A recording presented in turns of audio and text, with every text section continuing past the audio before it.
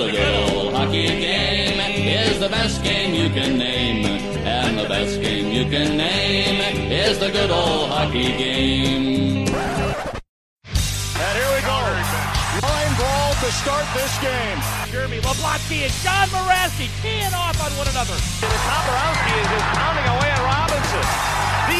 We said Tom Borowski, this is a guy who set a Western Hockey League record for 505 penalty minutes. Let's call it like it is. Tom Borowski's a goon. Getting closer. He reaches in the right. He's not Scott Grimson. He's just one. Stu Grimson. Oh my goodness. Scott Parker with a KO of Stu Grimson. Folks, this is one of the best hockey fights we have seen in a long time. Bush tells the linesman, get the heck out of my kitchen. Ray Dixon, he absolutely decked Jim Kite with a wild right. A sheer stagger by a big left hand by Wade Belak. Chris Nyland on a penalty shot. Scores! Bugard down the wing. Bugard bombs away. Montreal, number 47 for Boston. Both guys, 5 minutes each for fighting.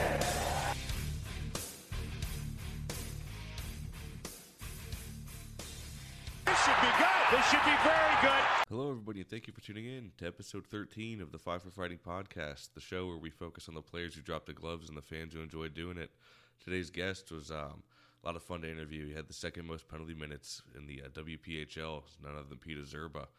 And, I had a lot of fun doing this interview. It's very, I always like talking about the old Western Pro League because there's not much out there on it. A lot of the footage is very limited, and you can only kind of really hear about the league from either the players or just kind of read up about it a little bit. So it was a lot of fun to hear about a guy who was in the league long enough, and I've had a couple other guys on here who may have played a couple years in the Whipple, as they called it. But I apologize if I'm sniffling again. Lovely Florida likes to get hot and then cold and then hot again the next day, so your body doesn't know what the fuck it's doing. So as I was getting sick the last time around. That's why the Tasker episode was delayed. But now I'm got the sniffles again a little bit. But I think we'll push through here. Excuse me. I'd like to remind everybody that the Five for Fighting podcast is a proud partner of the 2019 Mustache Classic ice hockey outing, benefiting men's cancer and suicide prevention in cooperation with the Movember Foundation that just recently passed on November 16th, 2019 at Danbury Arena in Danbury, Connecticut. We are joined in partnership by Champion Elevator, Roosters Hockey Wax, Boost Oxygen, Sprig CBD Sodas, Two for Roughing Designs, Grant Supply Company, the Danbury Hat Tricks, and TK's American Cafe. I know the old charity game just passed, and Matt, it looked like it was a great showing and everything like that. So I know the foundation is still collecting some donations, so you can head on over to the Instagram. It's the Mustache Classic. You can find it there, and you can follow the links there and see where you can donate money for the great cause. And I love what they're doing, and glad to see it turned out okay. Really hope I can make it out there next year. I think it'd be a lot of fun to go. Just way cards fell this year. We're already taking a trip up north to go visit the family up for the holidays this time around. So unfortunately, wasn't able to make the muster up the funds to go do that. But nonetheless, man, it looked like a good time. So Matt, congratulations. I know this is your first time putting it on, and it's a better job than I could have ever fucking done myself. So just wanted to congratulate you on a successful charity game. I know you had a lot of players involved and some great sponsors involved. So congratulations to you, man. So I've been down to two guests, an episode every 2 weeks now, and it's a little weird. And I apologize because I think I told Zurba at the time it'd be released, I think, in like a week or two, and I think it's almost been 3 weeks now. So I do apologize. I kind of made that switch in the process after we had recorded already. And I know Veterans Day just passed and Remembrance Day. So, speaking of that, Peter Zurba, his son, is going into the military. So all the luck to you, man. If your son's listening, I wish him the best of luck. And, enjoy it. If I have any advice for you, take a lot of pictures. That's something I wish I would have done more. You're gonna think it's stupid when you're in. Oh no, I don't need to take a fucking picture with the boys. Blah blah blah. Well, yeah, I really wish I would have taken more pictures. You're going to miss a lot of the stuff. But, enjoy it, embrace it, and, don't. Some stuff may get you down out there, and whether you're going to boot camp or, don't volunteer for anything. Never do that. Do what I did. You just sit there, shut up, and do what you're told. Don't try to stand out. Don't try to be a squad leader, guide, whatever you want to call it. Nobody's going to care about that after boot camp. So just keep your chin up and only talk when you talk to, and don't do anything to stand out. That was the best way to do it. My drill instructors didn't know who the fuck I was until about probably maybe 3 weeks left into boot camp. So that's the best way to do it, man. Fly under the radar. But, best of luck to your endeavors, man. Hope it all goes well for you. I myself, I miss it so much to where I'm going back in a little bit. I'm going to the National Guard next year. I've already started the process for it a little bit here. I got fat and happy for the next year, for the year I took off, so I got some work to do as far as getting back into shape for it. But I've already been in contact with the recruiter, so I think it's going to be good. But yeah, again, man, fucking enjoy it, and hope all the best for you. That being said, with the whole Remembrance Day, and I know it's been talked about a lot before, and I'm not going to really get into it because it's been on every other podcast, but the firing of Don Cherry. I think one of my posts, me and Darren, both our posts got taken out of context. When I had direct messaged Darren about it, and when I say our post got taken out of context, everybody thought we were talking about Cherry himself and trying to get into the politics about it. We were both more so just disappointed that it was a piece of fight history taken away. And by that I mean, Don Cherry was one of the last guys, if not the only guy really out there in the hockey world with a big name to advocate for the rough physical side of hockey and stand up for the enforcers and everything like that. And no guys out there now really do. I take that back. I see Tim and Sid do it every once in a while. They had no problem with the Lucic play, which of course I didn't. When he had punched, who was that? It was Sherwood, I think, from the Blue Jackets. That's a whole different fucking animal. But, excuse me. Yeah, so when I had posted that, I said I was disappointed because, we were talking. I'd posted in the Facebook group. That was like a piece of fight history kind of taken away. And like another one, it's been crazy this year. This year's been not good for the fans of hockey fights and the guys who are in the hobby. It's Drop Your Gloves was gone first, then Fried Chicken hockey fights. And Drop Your Gloves was probably the best hockey fight site out there, hands down, with all the scorecards. Fight cards, I should say. But you can get like the box scores and everything like that. And people just put so much research into that. But now it's all gone, unfortunately. And I don't think it's coming back, sadly. And that was every once in a while I can get on the Wayback Machine. Thankfully, Darren taught me how to do it. But get on the Wayback Machine and find some fight cards.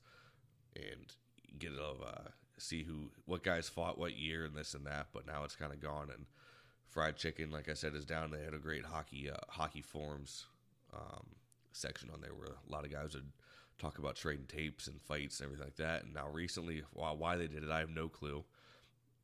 Hockeyfights.com took down the forums, and it's not my place to say it, but you guys pissed off a lot of fucking people doing that. A lot of guys put in a lot of their work in there. I personally didn't because I was younger when everything was kind of really rolling. I remember going back and reading through it, but I know a lot of guys put in some serious work, talking about tapes and other valuable stuff to the hobby. So it's just dwindling down, and that's kind of what I was talking about with the Don Cherry post. And of course, people want to sit there and motherfuck me about it, and yeah, fuck off. The whole thing was over your head. And same thing with Darren's post. Everybody just attacked him for talking about it, but it's not. That wasn't the point of the post. The post wasn't supporting, the decision or not supporting the decision of the firing of Don Cherry. We're just saying that it's been a bad year for hockey fight fans, and as you know, it's just it might be a little bit cheesy to say, but I mean, it's with Darren's podcast and William at the Biscuit and myself. I mean, it's getting down there to where it's about all we have to remember the boys. So, and it's unfortunate too, because I've actually been trying really hard to get some guests on, and I don't know what it is lately, but can't seem to get a guest on, but, I'm going to keep grinding, I guess, and see how it goes. It's also kind of, like I said, the reason why I switched over to,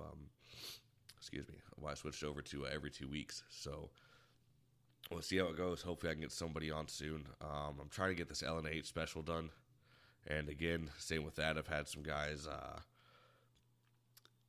reply, and then, they don't follow up, we'll say, and then I'm kind of left in the dark, or they just read it and don't reply. So it's been a struggle, I guess. Or I won't really say a struggle, because it's not like top my priority list. It's just a hobby, like Darren said. But it'll get to the point where you're kind of just like, what the fuck, and you're kind of getting frustrated. But it's the people who really appreciate it that kind of keep this thing going, and the relationships I've made along the way, I guess, connection with players and everything like that. Hell, I was able to get Zurba on because of Screwy St. Louis, old Todd St. Louis. He told me, I was telling him, I was like, yeah, man, I'm kind of fucking hurting for guests. He was like, he's like, reach out to Zurba. I was like, oh, fuck yeah, that'd be good. So we got to talking, and, thankfully, Peter was awesome enough to come onto the show and talk about some great stuff, even chirping old Paul Correa, if you ever heard of that guy, some random guy named Correa, right? It was actually one of my favorites growing up.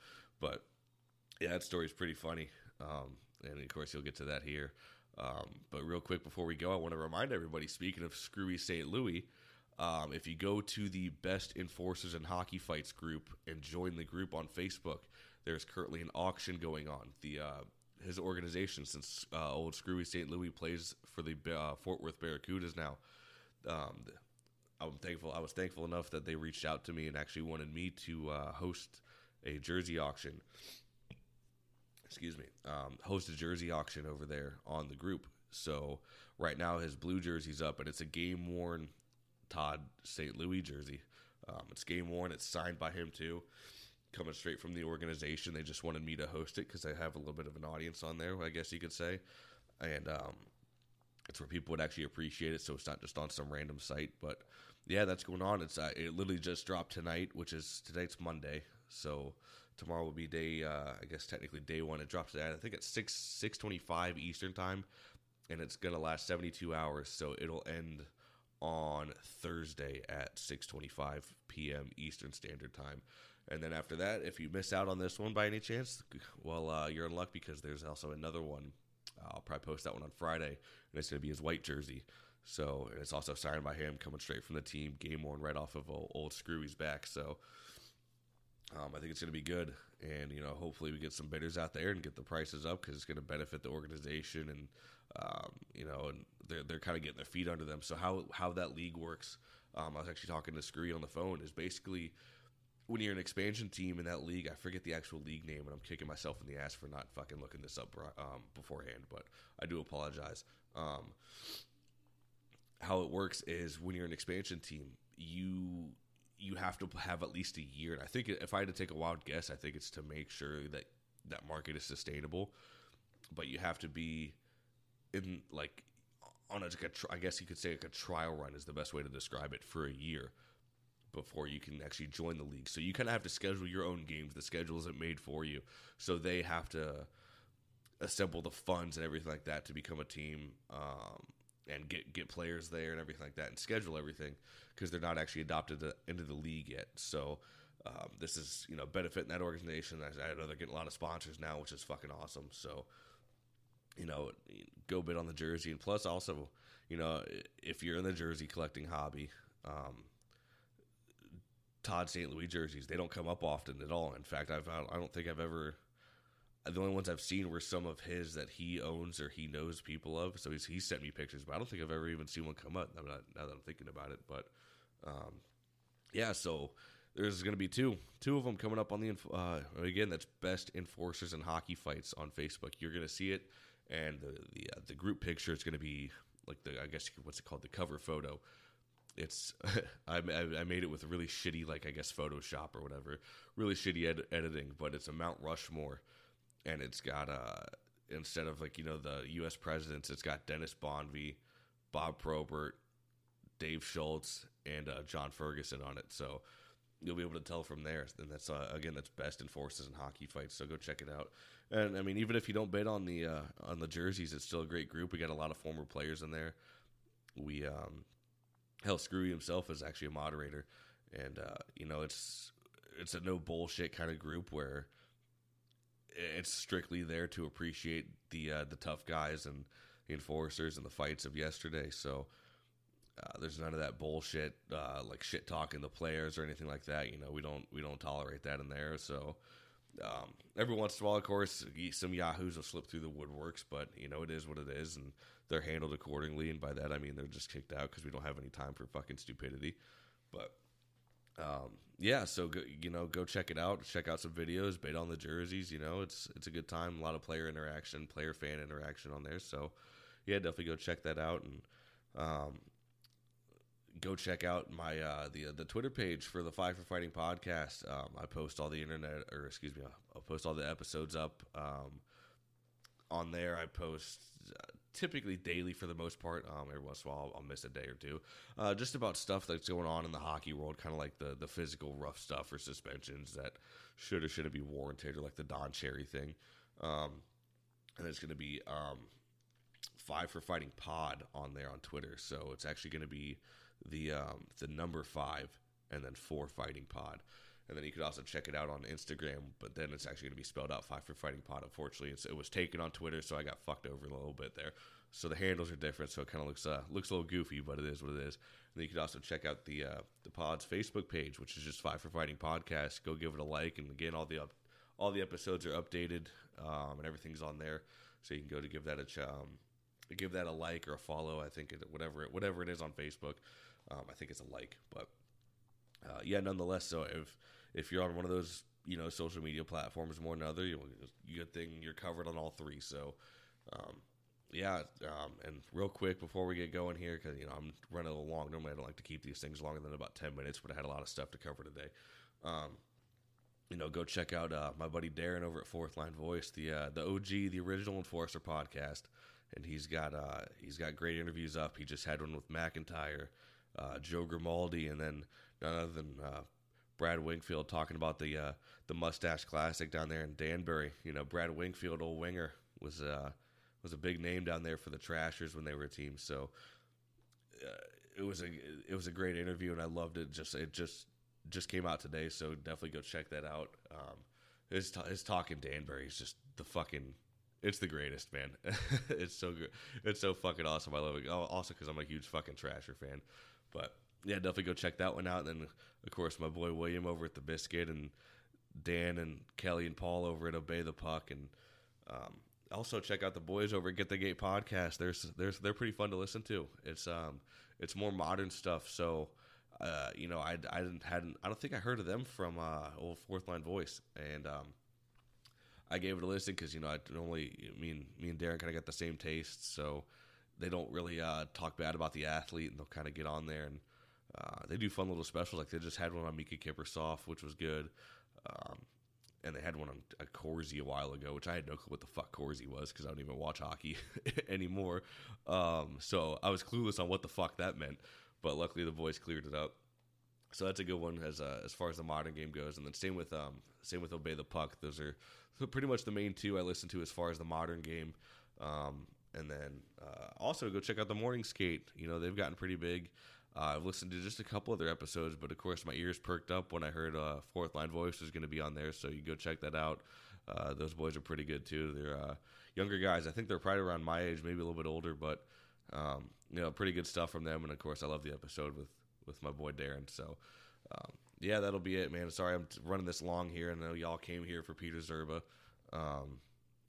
Obviously that's with the title, but give the podcast a rate on, was it iTunes? Yeah, give it a 1 star, 5 star. Tell me I'm stupid for breathing with a dip in, whatever the case may be. Fucking just get a review for it, please. It'd mean a lot. And yeah, I guess we'll fucking call it there. So without further ado, we'll pass it over to Peter Zurba, and I appreciate you guys for listening. Hope you enjoy. This should be good. This should be very good. All right, and today's guest on the Five for Fighting podcast, we have a dude who managed to rack up 2,570 career penalty minutes, 1,077 coming from just the WPHL alone, and he happens to be the second all-time PIM leader from the Western Professional Hockey League, none other than Peter Zurba. Peter, how you doing today, man? Very good. Thanks for having me. Well, I appreciate you taking the time to come on, man. Shout out to old Screwy St. Louis for directing me to you there. He's out here awesome, You're gonna start charging me off to put his check in the mail. I tell you what, I wish I could have played with that guy, man. I don't know. Maybe we wouldn't be talking with each other though, if we did. Well, you see, he's playing again in some league down in Texas. I forget the actual name of it, but he's playing for the Barracudas. It's like some minor league, but it's fucking awesome to see him back on. He said it's like his first time back skating in like 13 years or something like that, besides men's league. It's pretty awesome, man. Some guys have it, some guys don't. I mean, you got to give the guy the props. I mean, he's stuck around for this long, and he's definitely taking care of himself. I mean, it's pretty awesome, I think. Absolutely, man. Well, before we get into your career a little bit here, I always like to ask the boys, what are you up to now after hockey? So I have got into a little bit of construction when I got out of the game, but I have a small little landscaping company close to home here in Round Rock. So I'm not too far from Houston, but I live in Austin. And I take care of small residential and kind of keep it small. I got a couple guys right now, and one time I had 5, but I just kind of downsized a little bit, and I'm pretty busy at that. Well, there you go. Well, you love Texas so much you stay down there, eh? Well, it's tough. It's tough when you come down here, and I was married, way back when I was playing in the WPHL, and got a divorce, and my oldest is 17 now, and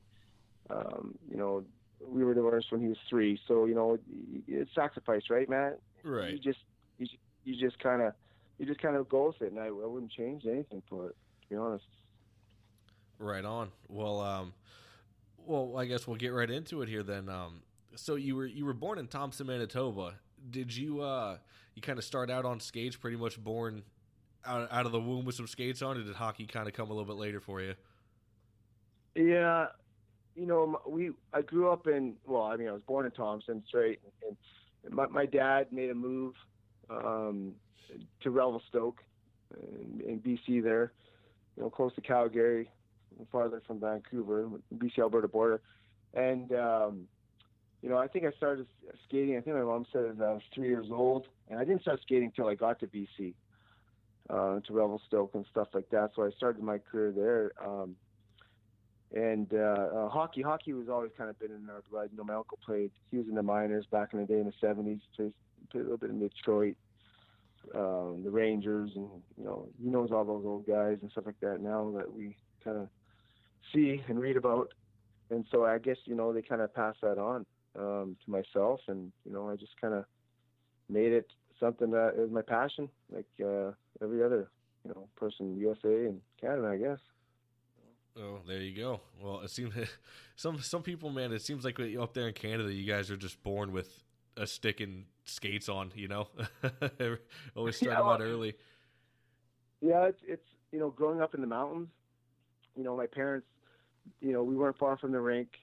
I did a lot of some school sports, not too much, but finances were tough, so you could only you kind of had to pick one sport, right? And that's the sport that I was probably the best at, and you just kind of you take it from there. There was a lot of traveling. It's the same stories. You hear from other guys that you get out, you go to the cold rink, and I mean, I got a taste of that, and that that's kind of going away, and you cherish those moments, you really do, and the smell of different rinks, which is crazy. You complain about getting up at 5 a.m, and like one city that reminds me, like a Merritt, playing in Merritt, it was so cold. I think that's why they won half the time, is because we couldn't put our skates on. You know what I mean? It was just it got to be, But I mean, you remember those times, Right. Yeah. I don't have that problem putting my skates on down here in Florida. We'll put it that way. Actually, man, there's sometimes it's sometimes, man. I mean, of course, I play just super shitty beer league, obviously. But when we play, it's so fucking hot in the rink. It just feels humid because it's just how nasty the fucking air, like muggy and everything is out in the outside the rink. So it's like sometimes when we play, it's like it's hot as fucking here right now. Which you wouldn't even think would be possible in a fucking ice rink. And one thing that you said that you play play shitty beer league or whatever, but back when I was playing when I was playing up in the AAA level and bouncing back and forth and stuff like that to the WP and just battling like anybody else does back then. Lee Norwood when he was coaching me, and I'll never forget it when I was just kind of just shooting shit with him and stuff like that. He always told me like, everybody, no matter what league you are in, you put the gear on the same. And that's one thing that I'll never forget because it really makes sense to me. And it's something so simple, but something like that, regardless of the level you're at, and you can ask probably a lot of the NHL guys, they probably say the same thing. And I've taken that, I've really taken that, and I've never forgot, little things like that with guys that have been around, And I think that's very important because that's how you grow the game. You go to the rink, you're not a professional hockey player anymore, but you're still beside someone that you're playing with. I mean, it's the same, right? It's like we put our socks on. I mean, it's the same thing. And, if you can, I think more people need to think like that and respect the game. I mean, not that the NHL isn't popular right now. I mean, it's probably the most popular it's ever been, Right. And some of these other, sports, game, football and NBA and all that. Maybe they should have to look into that and start, using that mentality. I don't know. That's, what I mean? Absolutely. Yeah, I mean, I'll tell you what, down here in Tampa, I always grew up a huge hockey fan. I was raised in the Midwest. We had minor hockey up there, and then moving down here, and just seeing how much it's grown from the time we moved to Tampa, which was probably, I think in about 2002 we moved to Tampa, 2001-ish. And, we became instant Lightning fans because it was, the first pro hockey team we ever saw. And just the amount the game has grown is ridiculous. Like, it's a non-traditional hockey market, everybody likes to say. But I mean, at the end of the day, Tampa really is, it's a fucking hockey town. It's crazy to see. You see billboards everywhere, throughout the years you've seen more and more bumper stickers or lightning flags or whatever the case may be. I personally don't watch the game anymore, but it's just, it's still cool to me to see how much this city has actually embraced the sport, being in a non-traditional hockey market. Yeah, you hit it right there. Of course, Gretzky back in the day. I mean, you got to give that guy. I mean, credit. I mean, he started that. I mean, and that just kind of went on. And the caliber of players that are coming into the league now, the young kids. I mean, I think it's actually amazing to see what one guy, one trade, changed the game forever to save the game. And if people know the story behind Gretzky, most people do, you listen to the story of Walter. I mean, it's pretty amazing because he's the one that kind of told, Wayne to go. And because he knew that it's time to go and you got to, if you're going to make the NHL what it is, that's the time.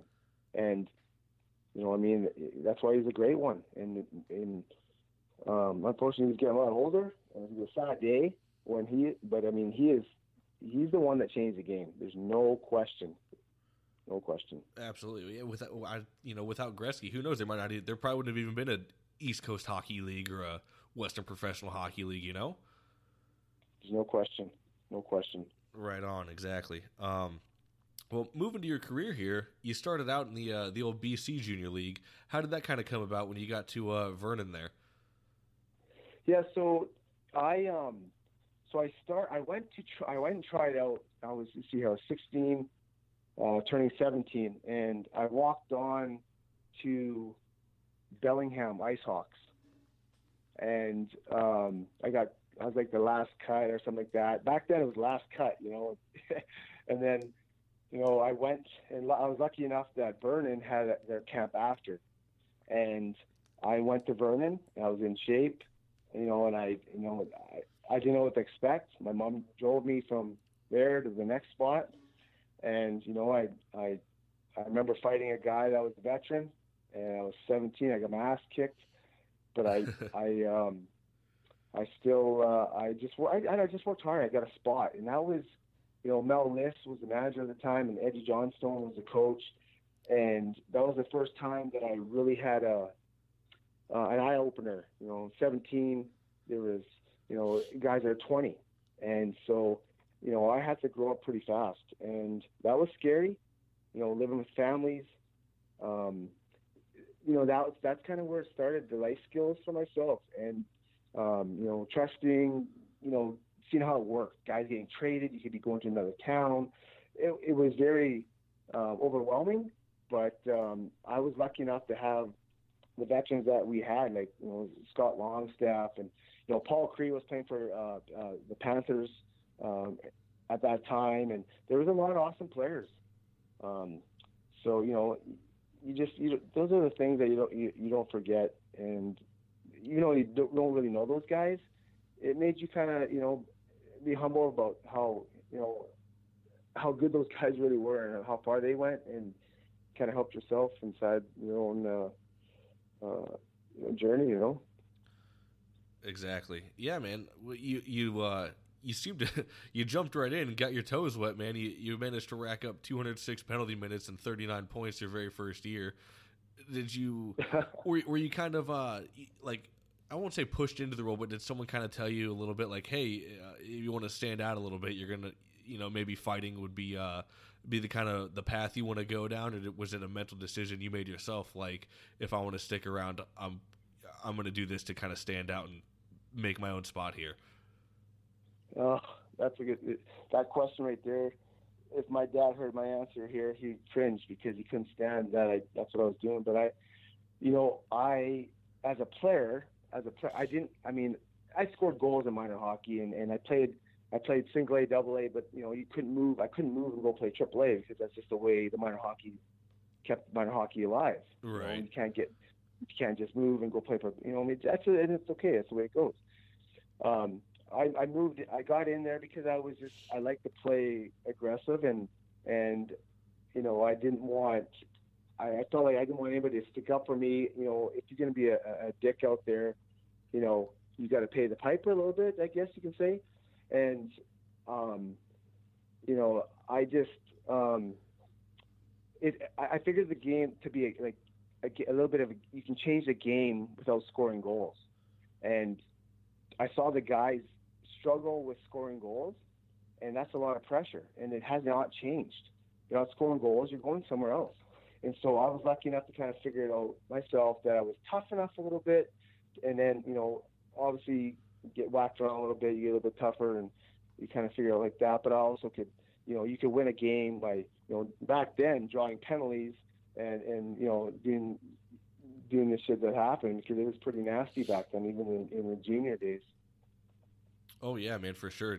Fucking junior hockey back in the day was no joke. Anybody out there who goes back and looks at even old WHL footage, it's like night and day of what goes on today. Oh, man. But that mentality you have, man, I like that a lot.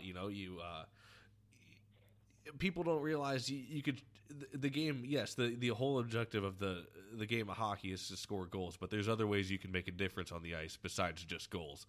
And for you to kind of put yourself on the line for that is pretty fucking awesome. Yeah, it was. When I came into Vernon there, I was, like I said, I was 16, turning 17. I mean, in Vernon there, sorry, 16, 17, and then I had there was a guy, John Lavito, that was from my hometown, a little bit older. He went to the junior B, and then went and played with Vernon at the same time I made it, and that was pretty special. So I was comfortable. That definitely helped me a lot. To have a guy that you grew up with that kind of been there. And, but the guys didn't give me an inch. It was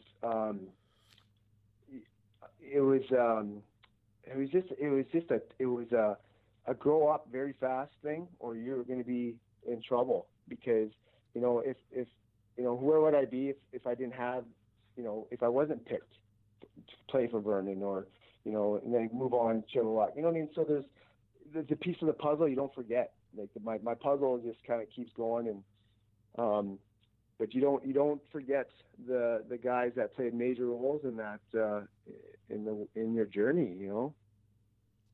Right, exactly, man.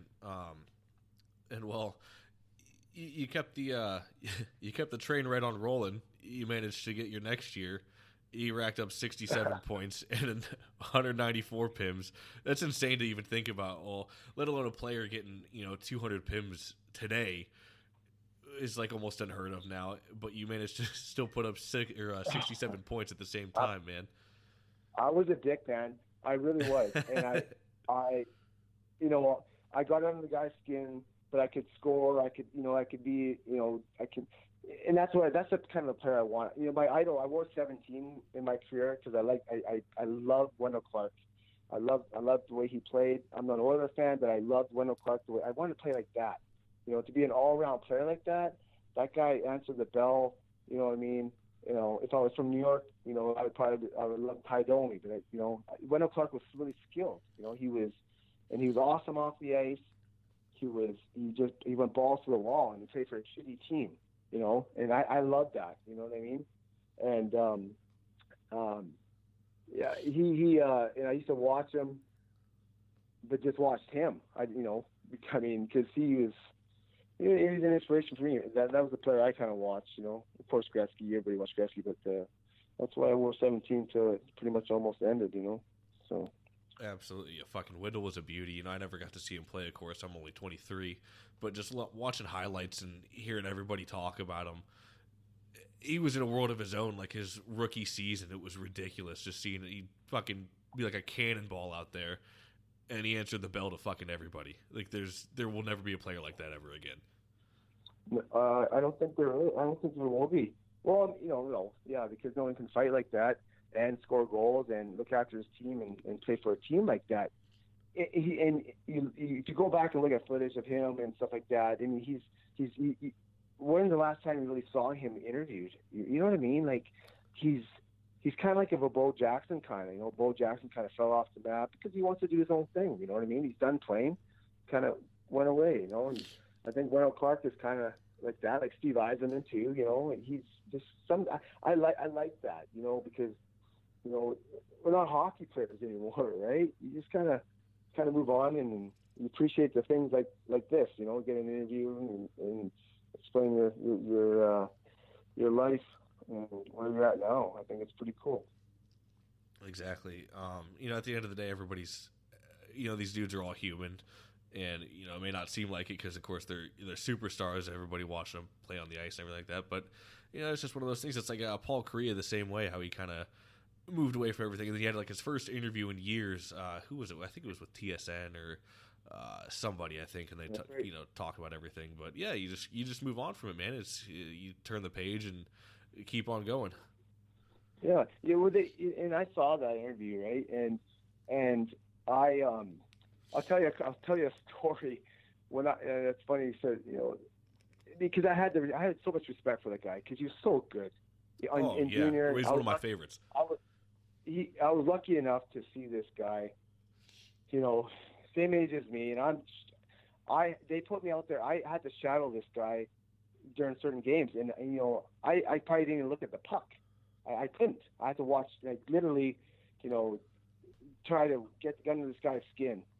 And I'll never forget when he first made the Canadian juniors as a tier 2 junior hockey player, I think it was, coming out of junior out of Penticton, and I was on the bench just talking shit to him, and he came up to me on the bench, and all he said to me was "World Juniors, baby," and I'm like, and I didn't say nothing. I probably didn't say anything for the rest of the year to him because he's just that good. I mean, it's Paul Kariya. What are you gonna do? Yeah, and he was a prick too. No question, he was a prick. But I respect what he did and how good he was, and also how, the interview that he had of him out of the game, because they were mad because, well, so what? I mean, he got out of he did a lot for the game, and he's smart. His dad was very smart. His parents took care of him the right way. And I think we need more of that. Just because it's the game that people see. I mean, a lot of people don't know the person off the ice, right? So you can be two different people off the ice, on the ice or off the ice, that. It's just like anything else, I guess, in sports. Exactly. Yeah. With yeah, like you said, it seemed like people were mad at him, and I don't understand why. It's just like he can't let the guy live his own life after hockey, why people were mad about it, I don't know. But he ended up getting his number retired and came back and had a great speech and everything for Anaheim. So he just didn't want to talk hockey. He said he just wanted to go out, catch some waves, and go the fuck home. Yeah. There's nothing wrong with that. If he wasn't in the Hall of Fame, he wouldn't have. He wouldn't have been back there. He'd have been just kind of just the way it goes. It's life. He's just probably protecting his family or whatever. I mean, there's nothing wrong with that. And to come back like that and acknowledge the fans like that, I think it's pretty cool. I mean, everybody gets older and stuff like that, and he's always been humble. He took care of himself, and how do you not respect a guy like that? And not many others can say out there that they got to chirp at Paul Kariya, so you got that on your bucket list there. He was pretty awesome, actually, man. I remember playing. I like remembering stuff like that. Guys that you can go and watch on TV that that made like that. I mean, like Rob Niedermeyer, Scott, those guys like that. You know what I mean? There's a few more, but just the same way. They kind of helped you develop as a person away from the game by running into them when you played. I didn't have the size, I didn't have the skating ability, but I worked hard. But it comes down to, like we talked about earlier, about you put the gear on the same way, and I went to camp. It was for what was it? I think it was in Vegas. I went to camp and I got let go at the end, starting of the season, stuff like that, and the Panthers were actually there and practicing or something, and he saw my sticks with my bag there, and he saw my name and came acknowledge me, because I kind of ran through through BC's best ever and stuff like that, when we had all that stuff going on back then, and I thought that was really awesome. That's what kind of guy that guy was. Just what I mean, just very humble, awesome player. And it's stuff like that, it's small town guys like that I really respect for sure. Right, exactly, man. Well, continuing your career here, you end up in Huntsville in the old Southern Hockey League. How did you end up there? So that was my first year coming out of junior. I went to Bellingham for Birmingham Bulls. It started with a B, so I've came a long ways. I can correct myself here. So I went to Birmingham. I didn't play. I was there for at least a month and a half. I didn't play. For some reason, they had an older team, and it's just the way it is. I'm not going to throw anybody under the bus. I know why. It doesn't matter. I went to Huntsville. I played for Larry Floyd. I played with Craig Cox. I played with Brent Superja. I played with a lot of guys who won a championship there. That's when I really kind of got a taste of reality into the pro hockey. When guys I used to watch, like Craig Cox, and see how humble he was, and Craig would bring us, and you'll go over there, have beers at his house or his apartment, and he'd have some of his tapes on, and there's certain ones that we couldn't watch because it affected him. You know what I mean? Because this one ended his career. There's always someone tougher and stuff like that. But guys like that, man, it's pretty awesome. we ended up winning a championship. There's not a lot of teams, but I tell you what, that league to come in for myself. I mean, I had to fight tooth and nail some guys that were so tough. Who were some of the guys you happened to fight? Let's see here. I fought. I don't know some of the guys. I know. What's his name? I can't really remember. I really can't. But I think they were just kind of. There was no like guys that were, NHL guys and stuff like that. I was smarter than that.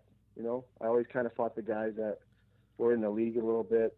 I kind of picked my spots, I guess you can say. Sometimes I got my ass kicked in that league for sure, because there was only 5 teams. You had to play a team sometimes, back to back, and it got to be just crazy, Right. You guys had a fucking tough team too. You had Jonathan Dubois, Todd Dougherty, Coxey, and then Jack Gregg. Fucking crazy. Yeah, it really was. And but it was, when it was kind of like every man for himself. It's a new league. You got it. I'm starting my pro career. It's, a lot of those guys knew each other. A lot of guys, Coxey's on his way down. Superger's on his way down. They're done their career, trying to help all us young guys. But then there's the guys from the other team that are trying to make a name for themselves, trying to fight these guys. And, so there was a lot of, the other guys like that of the team. Like, they don't give a shit. They don't care what Coxey's about. They don't care what, you know what I mean? And so you have to answer the bell and help to kind of protect those guys, that have been there, done that. I mean, Coxey is a little older there, and why would you not protect the guy that's already been there, done that, And that was one thing that we all kind of did. We just did it, Right. He fought Probert, 2-3 times. Yeah. Some of the best, which is, some of the best hockey fights, I've ever fucking seen. And for those out there, if you've never seen Probert versus Cox, do yourself a favor and go look them up. They're fucking great. Yeah. No, you're right. But, I like that mentality, like you said, he's been there and done that. He's got that t-shirt.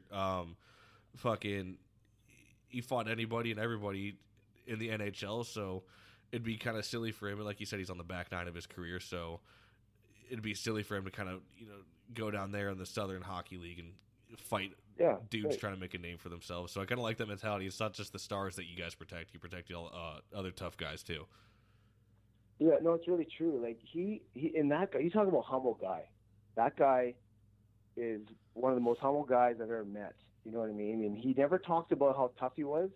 He never talked about how, what he did in his career, because everything else kind of spoke for itself, right? He put his tape on and he just kind of walk away, let the guys enjoy it. You know what I mean? It's like a team bonding. Oh yeah, because we all. I mean, are you kidding? There wasn't one guy that I didn't know that Probert Coxey fight. Then they had the the rematch at Joe. You know what I mean? Joe Louis Arena. They packed it, and and then there's some faults of some of his other fights that he I won't talk about because I respect that itself. But it's just a lot of he protected us. Now that I'm older, he was protecting us inside the game, which is really amazing for guys that can figure that out. And I respect that, man, till I die. There's no question. Absolutely, man. Well, the next year you ended up with the Central Texas Stampede out in the Whipple. You make your first splash into the Western Professional Hockey League. What was that like? Oh, man, it was like, so Huntsville, when I left Huntsville, that new league came in, and Huntsville didn't even ask me back, but that's just the way it goes, It's just the way it goes. That's just part of the hockey, moving around and bouncing in the minors. So I went to the Whipple, and I went to camp, and I was a prick.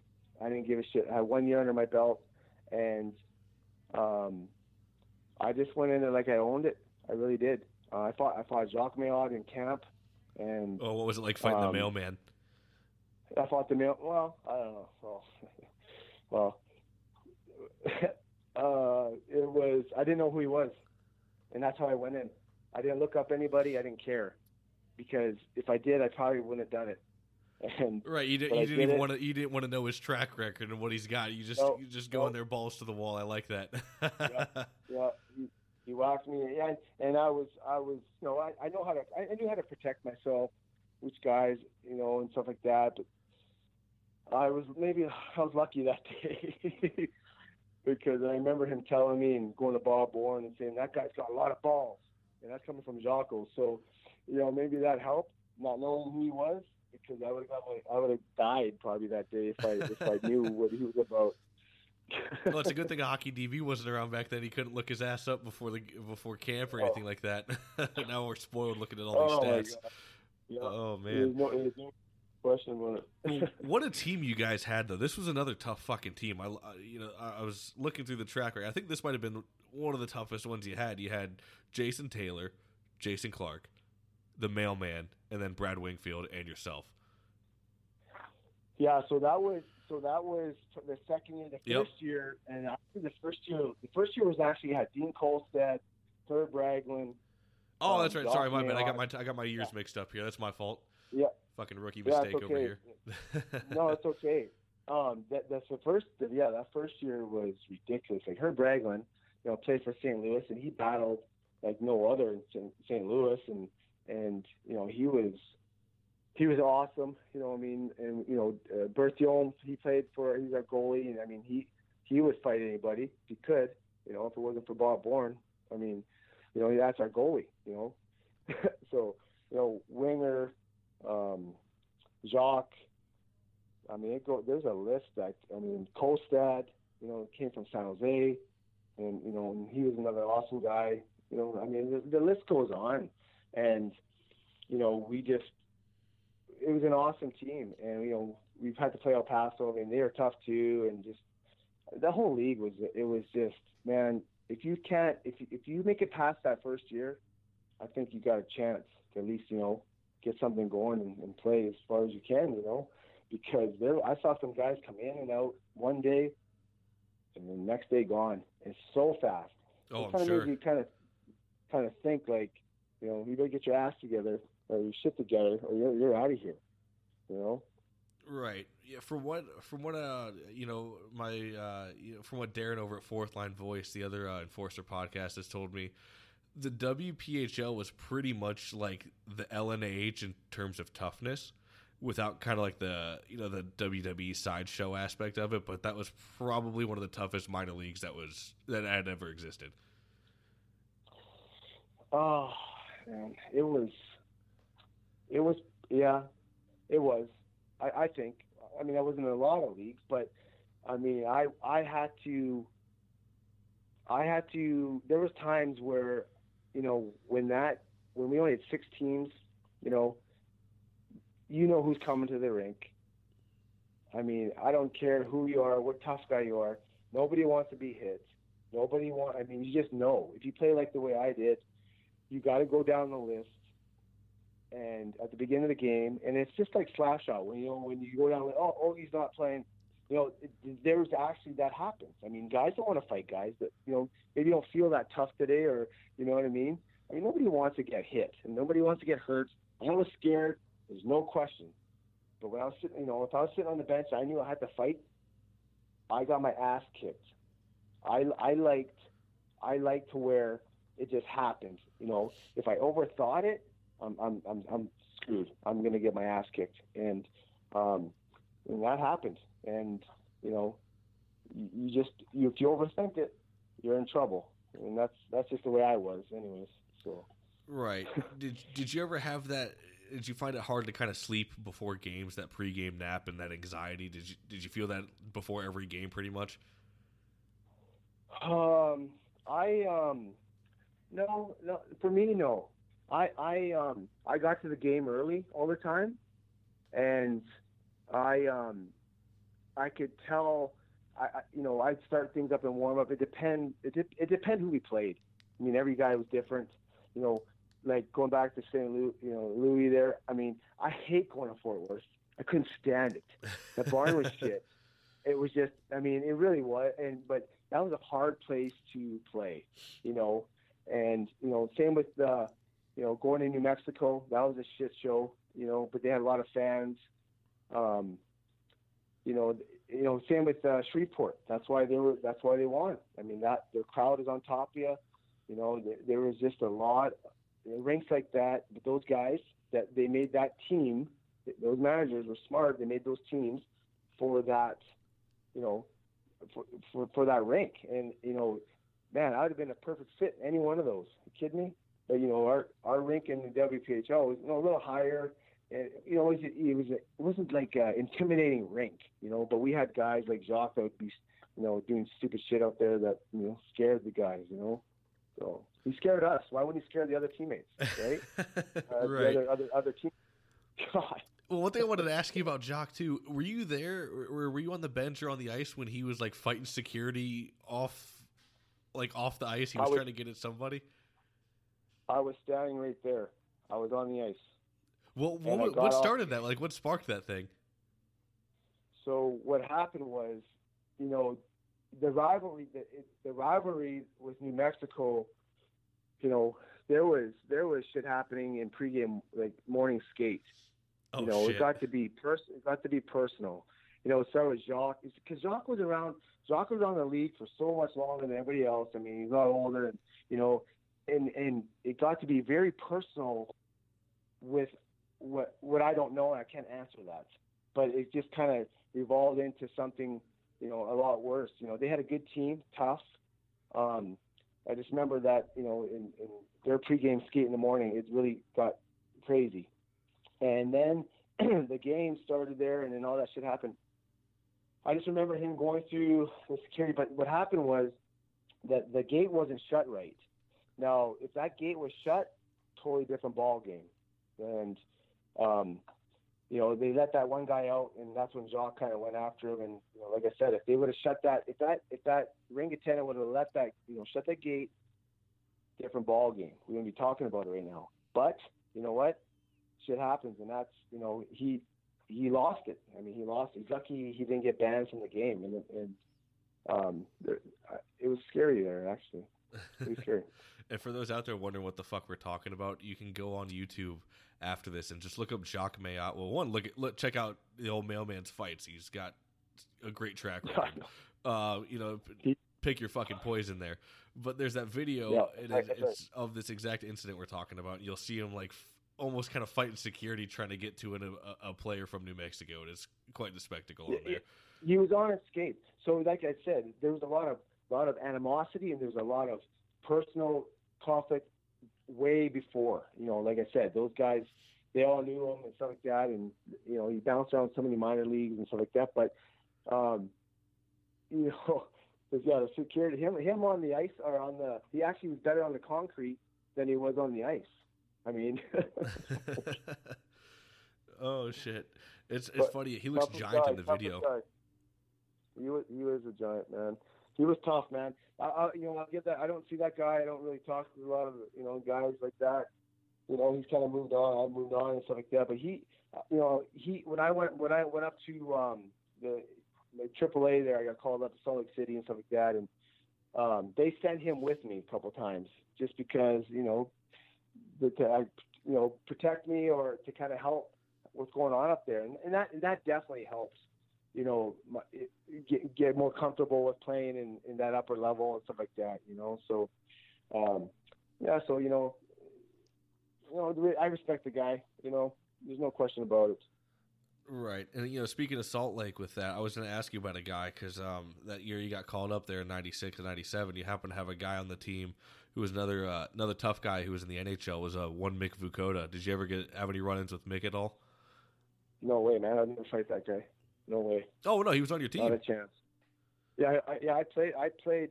So Nick Vukoda was playing. I played with him in Salt Lake City, and that guy is another one. That's another guy. You talk about a class act off the ice. You know what I mean? That guy battled, and he was awesome, man, in the locker room. And there's some guys, man, that took, you know, they know a guy that comes up there, and they know they're scared. I was scared, man. You know, but that was the first time I got to see my jersey hung up right. Everything was unpacked. You know what I mean? It's a different mentality, right? And you know, when Jacques was up there and I got sent there, and Jacques called me out in front of everybody in the locker room. I stretched, but I didn't stretch for an hour. And he's like, he called me out. He's like, "You've never stretched that long. You know, what are you doing? You know what? You know, in front of everybody's quiet. And I'm still stretching because I didn't know what to do. I was so nervous. I'm seeing guys that I watched on TV that I'm kind of sitting in the locker room with, which it was amazing for me. And he's calling me out for stretching that long. Well, what the fuck am I supposed to do? Just have a shower? You know what I mean? Like, oh fuck, that's great, man. Well, yeah, you had two little stints there with the old Grizzlies up there in the IHL. How was it playing in the I? It was overwhelming at the beginning, but I had to go in when I went into the second stint there with Salt Lake City, I called it. I got into a tilt with Patrice Lefebvre, the goal scorer. He played for Vegas at the time, I believe. I can't remember. I think he played for Vegas, and I was playing for Salt Lake City. And he dropped his gloves with me, and he hit me a couple of times, and I gave him a couple of good ones, and that was scary because, you know, I just reacted. I went to the penalty box.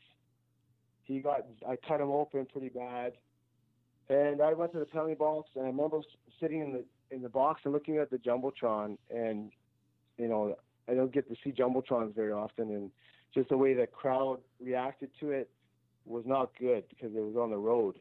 And when I got out, I had to fight again. Then I went back in the box. Then I had to come out again, and then I fought again. I had like 3 fights before the second period even ended. And you know, Jason Simon grabbed me, threw me around, and you know, he's a big dude, and I think he was being nice to me. And I ran into him over in Huntsville for a charity event that happens every year. And it wasn't this year, but it was last year. And that guy, you talk about a story, that guy's amazing. Sat in my room there and, you know, shoot the shit with me and a couple other guys and tell his story and what he's doing now. That's really amazing to me. Especially, you know, the heritage he came from and trying to help those kids. I think that's absolutely amazing. And that stuff like that for myself keeps me going where I'm at. And to see that guy doing that. Yep. Right. Well, the next year, man, you had a hell of a year with the Stampede again. You racked up 41 points in 311 penalty minutes. What was that year like for you? That was I kind of got, you know, comfortable a little bit. I can kind of, you know, I had a little confidence, you know, and you know, bouncing up and down, you know, that of course you think you're a badass, but you're really not.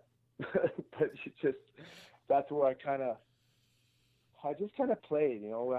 Lino Elwood was the coach, and he taught me a lot of cool stuff off the ice. You know, he battled when he was playing up there in the NHL and stuff like that, and they didn't like him because he was just 2'4". He was too, you know, tougher on the air and stuff like that. And I wish that guy would have stayed. But, you know, he was only there for a year and stuff like that. But he just, you know, he told me a lot of respect about the game. And I haven't seen that guy since. And I'd like to see that guy one day. You know, he helped me more than he thinks. Did you ever do any like off ice training as far as fighting goes? Like, did you ever get into like boxing or MMA or anything like that at the time? No, I never. I never did. I don't know. I never trained boxing. I never did any of that MMA stuff. I didn't do. I think I trained in the bars back home. I think that's what it was. get the old liver workout. Well, there was a lot of tilts after junior when I'd go home. You know, I got tested a lot, and you know, unfortunately, that stuff happened until my dad really got onto me about, you know, you break your hand, you're in trouble. You and so I kind of shut that down. But I didn't like to. I didn't realize I didn't know I was tough, and I still really don't really think about that too much. I just kind of played the game the way that I knew how to play the game. And if you're gonna start shit, then you got to back it up. And that was it, you know. I can't explain that because I really don't remember any of the fights that I really had. You see video and stuff like that, and you can probably, I'm sure you've heard that from other guys too. But I kind of just, you know, I don't do a lot of these talks about that kind of stuff. But you seem pretty cool, so I was like, you know what? Why not, right? Right. Yeah, it sucks, man. There's like barely any footage of the WPHL out there. For as many fights as that league had, it seemed like nobody snuck a camcorder in there to record some shit. But yeah, it sucks that some of that piece is gone. But you know, nonetheless, at least we're here talking about it and give everybody some good stories here. But moving on, you ended up in Louisiana, and you had a few tough guys on there too. You had Eric Cloutier, Roger Maxwell, and Kyle Friedrich on there. What was it like playing with those boys in the ECHL? That was a tough year for me. Not even a year. I was there for I don't even know how many games. Hockey DB has you down here at 14. Yeah, that sounds about right. I went into it. I had an agent at the time. Shimmerhorn, I think his last name is Shimmer. I can't remember. He was actually helped me a lot. He sent me to the East Coast, and I went and played there's 14 games like you said, and I played probably 14 minutes. To be honest, I fought more than anything. I was fighting the tough guys. You know, me and Roger Maxwell were there, and it was not it. That was a tough year, man. 14 games seemed like a year because I got settled in an apartment, and you know we got it all set up, and then I got traded, and I got traded to PD Pride, and I didn't go, so I went home, and at the time, you know, I was married to another girl, and you know it was tough on her too, and so went back to Bell, and I kind of just had to have a look in the mirror and see what's going on here and figure it out. But it was just bad timing. They had an awesome team and too many tough guys. And, you know, that's just part of the business. Would I like to stay there? No question about it. You know, can I play with that team? Absolutely. But, you know, I got tapped on the shoulder, and no coach has ever tapped me on the shoulder to go do something that I know if it's time or, you know, to be a game changer. You know, the fourth liner. That kind of upset me. You know, I got to play. I'm not strictly. I was 185, 190 pounds. I mean, are you kidding me? I'm not a tough guy. You know, I'm a ball. You know, I'll do what I got to do, but you know, I'm gonna get hurt. And you know, the best thing that happened was they traded me, and they told me to go to PD, and I didn't go. I left, and you know, and things kind of worked out a little bit better for me. You know, after that. Now, after that, did you go to the WCHL first or back to the I first? So I went to the West Coast, then I went to the West Coast and played in Bakersfield. Yep. And, you know, I went to camp. In Vegas. I had an awesome camp. You know, I got to play with, you know, got to see Peter Nedved. That was the time when he was, you know, his dispute with his contract. And I got to play with him in camp, or in the middle when I got called out. Actually, it was in camp, and a lot of guys like that. You know, it was pretty awesome. There was just no room. I wasn't drafted and stuff like that. And I had a great camp and went to the place for McDonald there, and Bob Bourne was coaching in Las Vegas.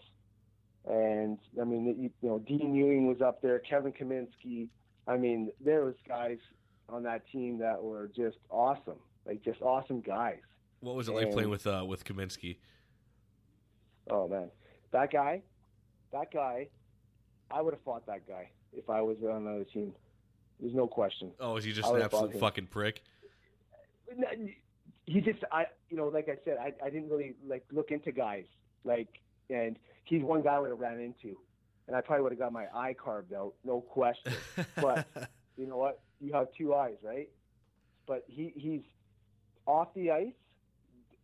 That team. That was a game changer when I left the West Coast, and unfortunately I wasn't told to go up when I was getting called up. Bob Bourne was asking me, like, why aren't you coming up here? I'm like, what?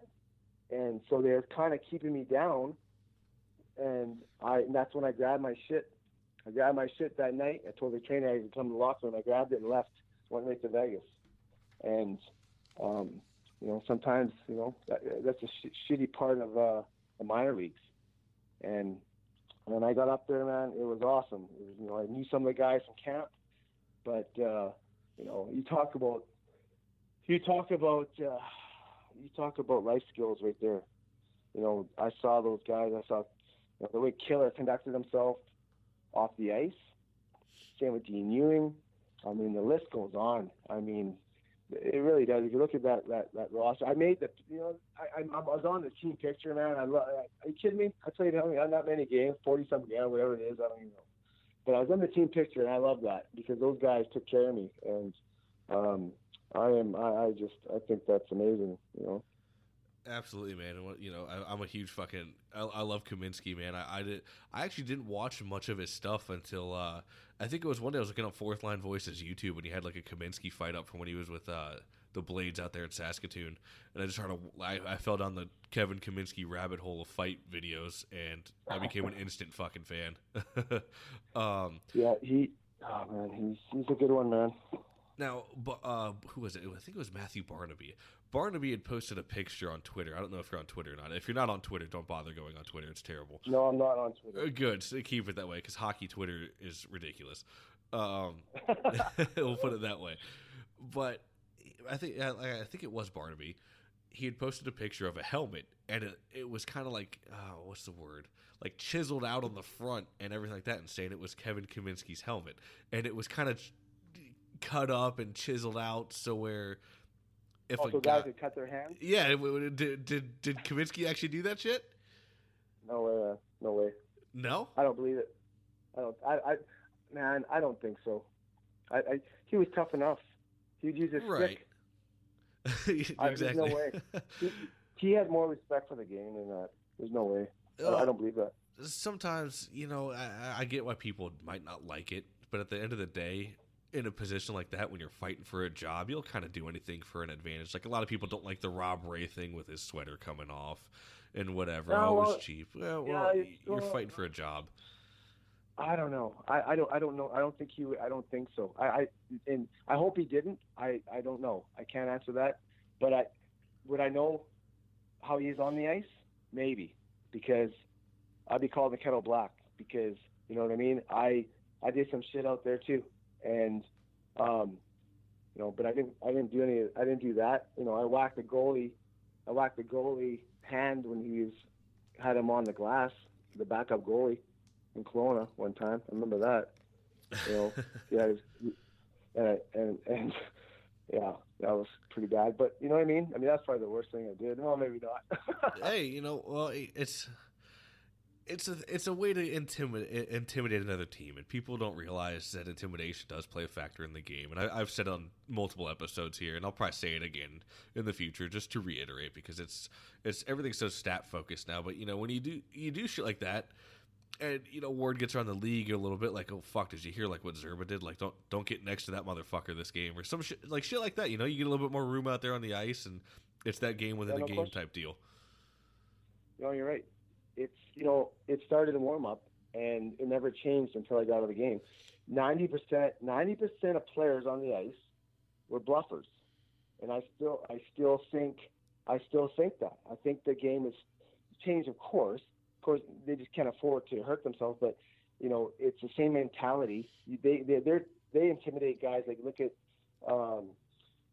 there's other guys in the league that in the NHL that do the same thing. They're just they're 6'5", and they talk a lot of shit. Like, the game hasn't changed in that point. There's still a mental game, but they're just smarter about it because there's 1,000 cameras. Right. We did the thing in warm up. I knew who was a bluffer, but also I don't want to fight that guy. There's no question. I don't.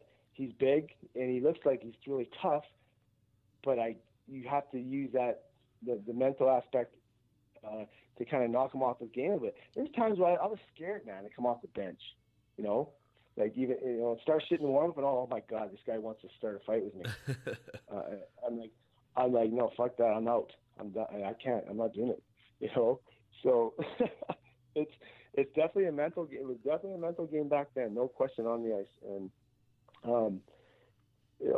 like that reminds me, that question there when I was up in there in the eye, and Louis DeBrusque was playing for Long Beach, and I was just, man, I couldn't wait to get on the ice and warm up. I mean, I was flying around, man. I loved it, And I remember him going to Kaminsky or Ewing, says, "What the fuck is Zurba doing?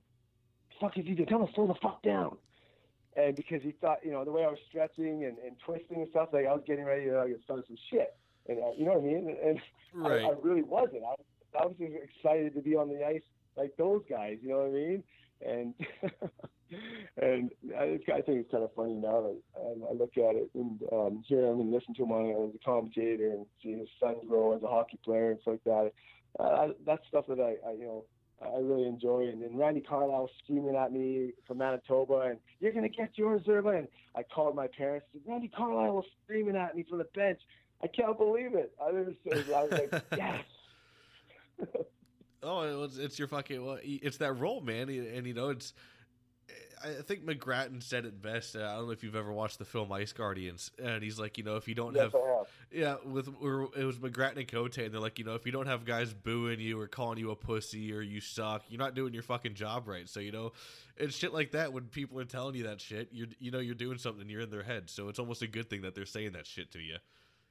Yeah, no, you're right. I mean that documentary, man, it took me a long time to watch it, and honestly, I had a tough time going through it because it actually brought like some downside to my career in itself, and because we're all the guys like that play like that are all the same. It's coming back to what we talked about, putting the gear on the same way.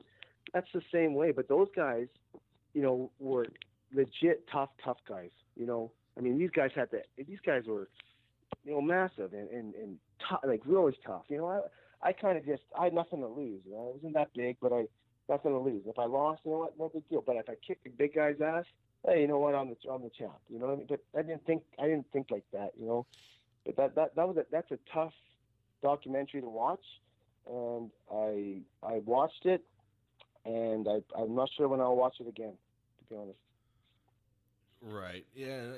I understand that.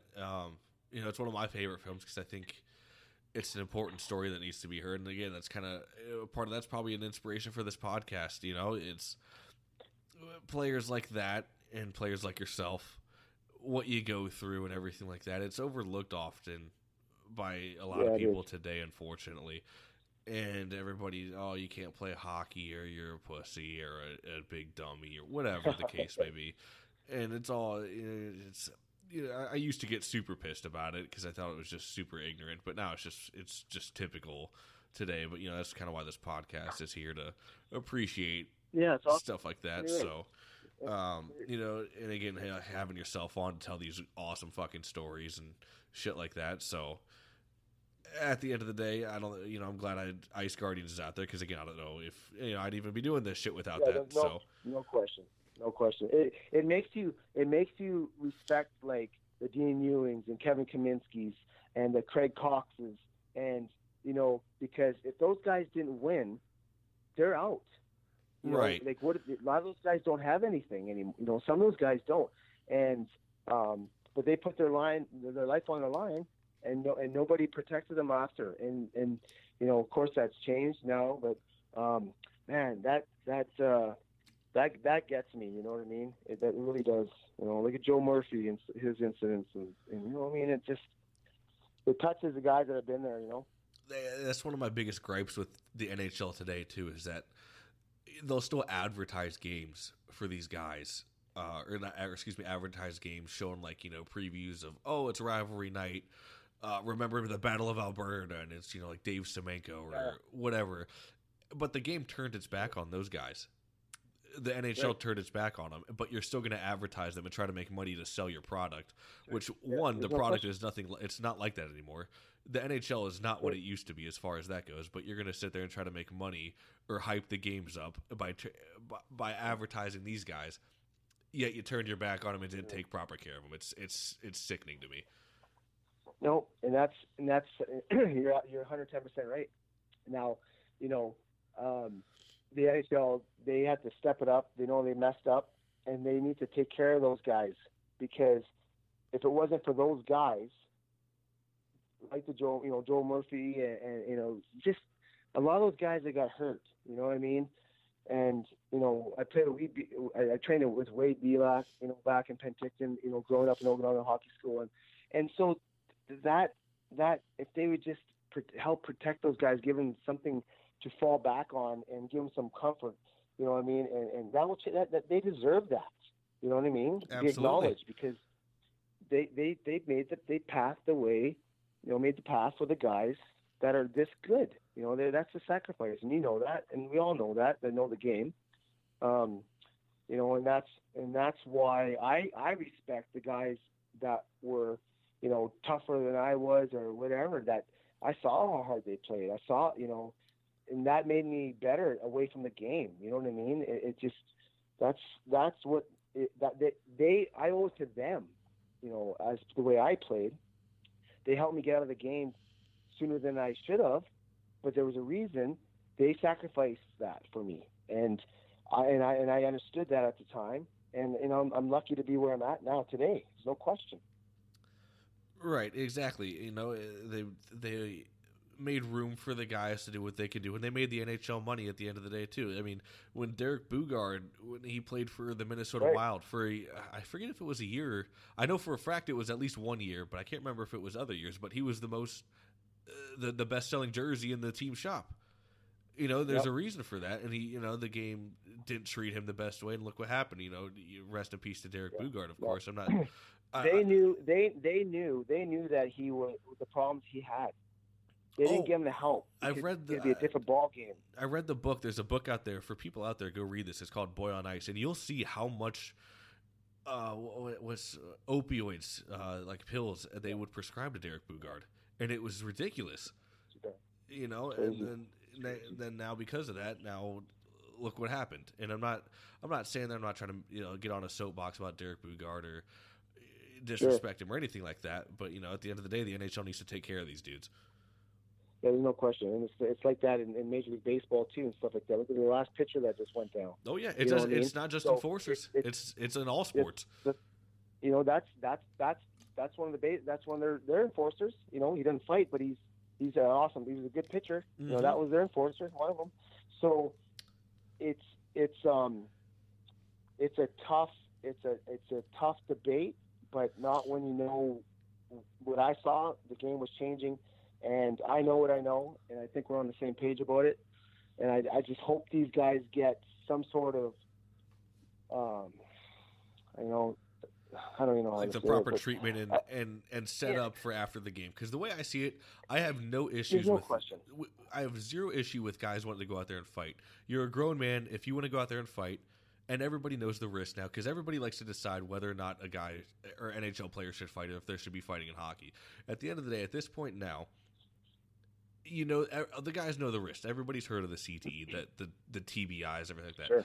Everybody knows the risk. If you're a grown man, if you want to go out there and make the conscious decision to drop the gloves and fight, like the knockout, I don't know if you saw it. It just happened in the AHL recently between Stockton, I think it was Bakersfield. At the end of the day, those guys should be able to go out there and do that. That being said, the league should be able to take care of those guys afterwards, because they're the ones putting their life on the line for the owners, the commissioner, and everything like that. Sorry, I know we're getting off topic a little bit here, but I enjoy talking about this shit. It's very important, and I'm going to tell you something, and I'm sure there's other guys, just like myself, that played the way I did. I saw the video. I didn't push play because all I saw was a brutal knockout. I didn't want to see it. I didn't want to see it. I don't want to see that. You know what I mean? Of course you don't, because that guy's in trouble. He might not play again. then but we got to have. There's got to be some sort of precaution. You got to stick up for the guys. You got to have something. So if they take the fighting out of the game, then who? So are you kidding me? You can just go up free will and whack somebody and hurt them. That's a game changer for the playoffs. So I just go up and whack Crosby behind the back of the leg, break his leg, and if you fight somebody because he did that, okay, you're suspended. But you know what? That tough guy or the guy that on the fourth line is going to get suspended for the playoffs. But guess what? That's a pretty good damn trade. See you, Crosby. Oh, guess what? We just won, right? So there's no justification there, Exactly. Does that make sense? It does. Because I don't. Like you said, if you can, I think it was also in the same fucking Ice Guardians film was Kelly Chase. He was like, you can tell me if you're blue in the face. Fines won't work on guys or suspensions won't work. You can suspend a guy for however many games, but he just helped his team out by taking out Crosby like that, There's no question about it. I mean, you don't think there's a plan before that? They try to do it. They try to do it to all the top players. I mean, of course, nowadays it's just. I mean, like I said, there's so many cameras you can't do nothing. Well, just look at how many concussions Crosby's had in his whole career already. It's more than Gretzky's ever had, and Gretzky played in a way tougher era in the NHL. Just look at it. The proof is there, and people will still just put their head in the sand about it. I don't know why, but they do. The brain doesn't get any bigger or smaller. I mean, you know what I mean? You're going to make a bigger helmet? What are you going to do, right? So, what are they going to bring the co-hosts back that don't flex? Okay, we'll get a couple broken wrists. I bet you the game changes if they bring back that old stick. Oh yeah, and not only that, they definitely won't be putting up goals like they can now either with all their composite sticks and everything like that too. I always laugh about that too. People always say put Crosby back in the 80s and he'll put up 300 goals a season. Well, I'll give him all the same equipment and the same training. It's fucking stupid different. Analysis. That's the stupidest analysis. I can't stand that. Oh, I know, me too. Fucking A. All right, well, getting back on track here. It's all good. I love going off the fucking rails like that because it's always important to talk about shit like that, and people need to hear it. So I definitely appreciate you going off the rails with me there. Yeah, no worries. Absolutely. So the next year, you end up in the WPHL again with the Stampede, and you ended up putting up 53 points with 342 PIMs. What was it like that year for you? Your comeback year after being gone for about 2 years? Yeah, I came back. I grew up a lot. I grew up a lot out there battling and stuff like that, and I didn't have to. I didn't have to fight as much. The older you get, you're more experienced, of course, and I had some little bit of skill, and I was on the power play and I found my niche, and I could, if someone wanted to fight, I could choose when I wanted to do that if I had to. You know what I mean? That was good for me because it wasn't like I had to do it. I just kind of depending how the game was, and there's another guy that came in the league, then he can do it, right? I had to protect myself a little bit more. I had a couple concussions that were pretty bad, and I was starting to feel in myself that I was trying to, I was in my prime to play, but I wasn't going to go and play in the eye. You know what I mean? I wasn't like I said, I wasn't drafted. I wasn't going any higher, so I was happy with that, and I was just kind of, on my way out, pretty, you know what I mean? You play as high as you could, and I didn't want to be one of those players. I didn't want to be one of those players that just prolong, because what's Double A going to do to me? It's just gonna, I'm just gonna get my ass kicked, and I'm glad I did it. I got away from the game, and I didn't go to the rink for 5 years, and that was tough for me, and I never saw a game. I want to be around it. But everybody deals with it differently. You see some of the other guys that come out of the league now, even in NHL or any sport, they go down, and a lot of it's timing, a lot of it's trying to come out of it. And I was lucky enough to kind of keep myself alive and try to stay healthy and focus, because when it helps when you have kids, when you got a boy at the time that needed dad. So a lot of guys have to look to that. Some guys don't have kids, but that's a big deal. And it happens in all sports, and I see it, I read it every day most of the time, and it's sad. And that's like we talked about earlier about those guys having help. That's a big part. Especially having the family and kids. I mean, they don't talk about the kids and the wife a lot. That's the problem. Exactly. And so you said it took you 5 years to go back to an ice rink. Yeah, I did. 5 years. What made you end up going back though? I don't know. I don't know. It was healing, right? Because I knew I could play longer. I was mad that I was mad that I got out of the game. I was going through a divorce. That hurt me a lot. But I wanted to be a dad, so it was the timing, right? And I had to sacrifice my morals and just everything above for that kid, because he was 3, and that really affected me, and it was the best thing. I have no regrets, and so I'm, at the time, I was pretty upset. I called my dad. My dad was so pissed off at me, and he's not here. He doesn't know what goes on, and he couldn't believe it. He's like, "What?" Like it was like dumbfounded, pissed off. That didn't help, but he didn't understand, like I said. So, you got to battle, man. The guys battle. Everybody battles, man. I've played it. You wish we can go back and do it. You can't, some guys survive, some guys don't. I went back to the rink and I started coaching kids. I started coaching the kids in hockey. And I liked that. That was a good healing part for myself. And, I think that was very important for me to do that.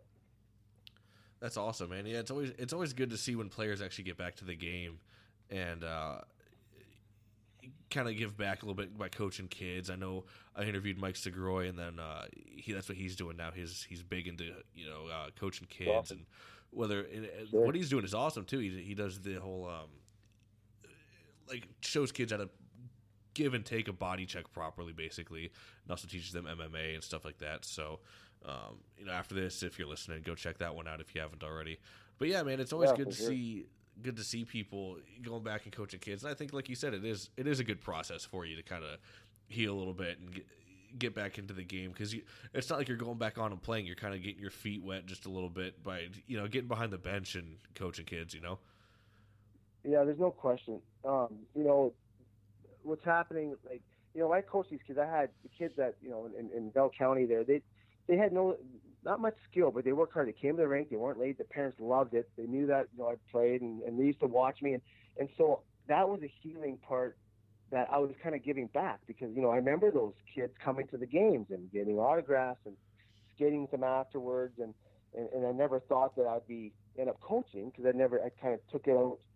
I was kind of selfish in a way, you know what I mean? And so, how dare me not play for the rest of my life and not help some other kids, right? So, it's just 5 years is a long time, but I mean, to me, it was not. You know what I mean? It's just, it's something that I did, and I'm glad I did, because it was very important. And I stay in touch with those kids.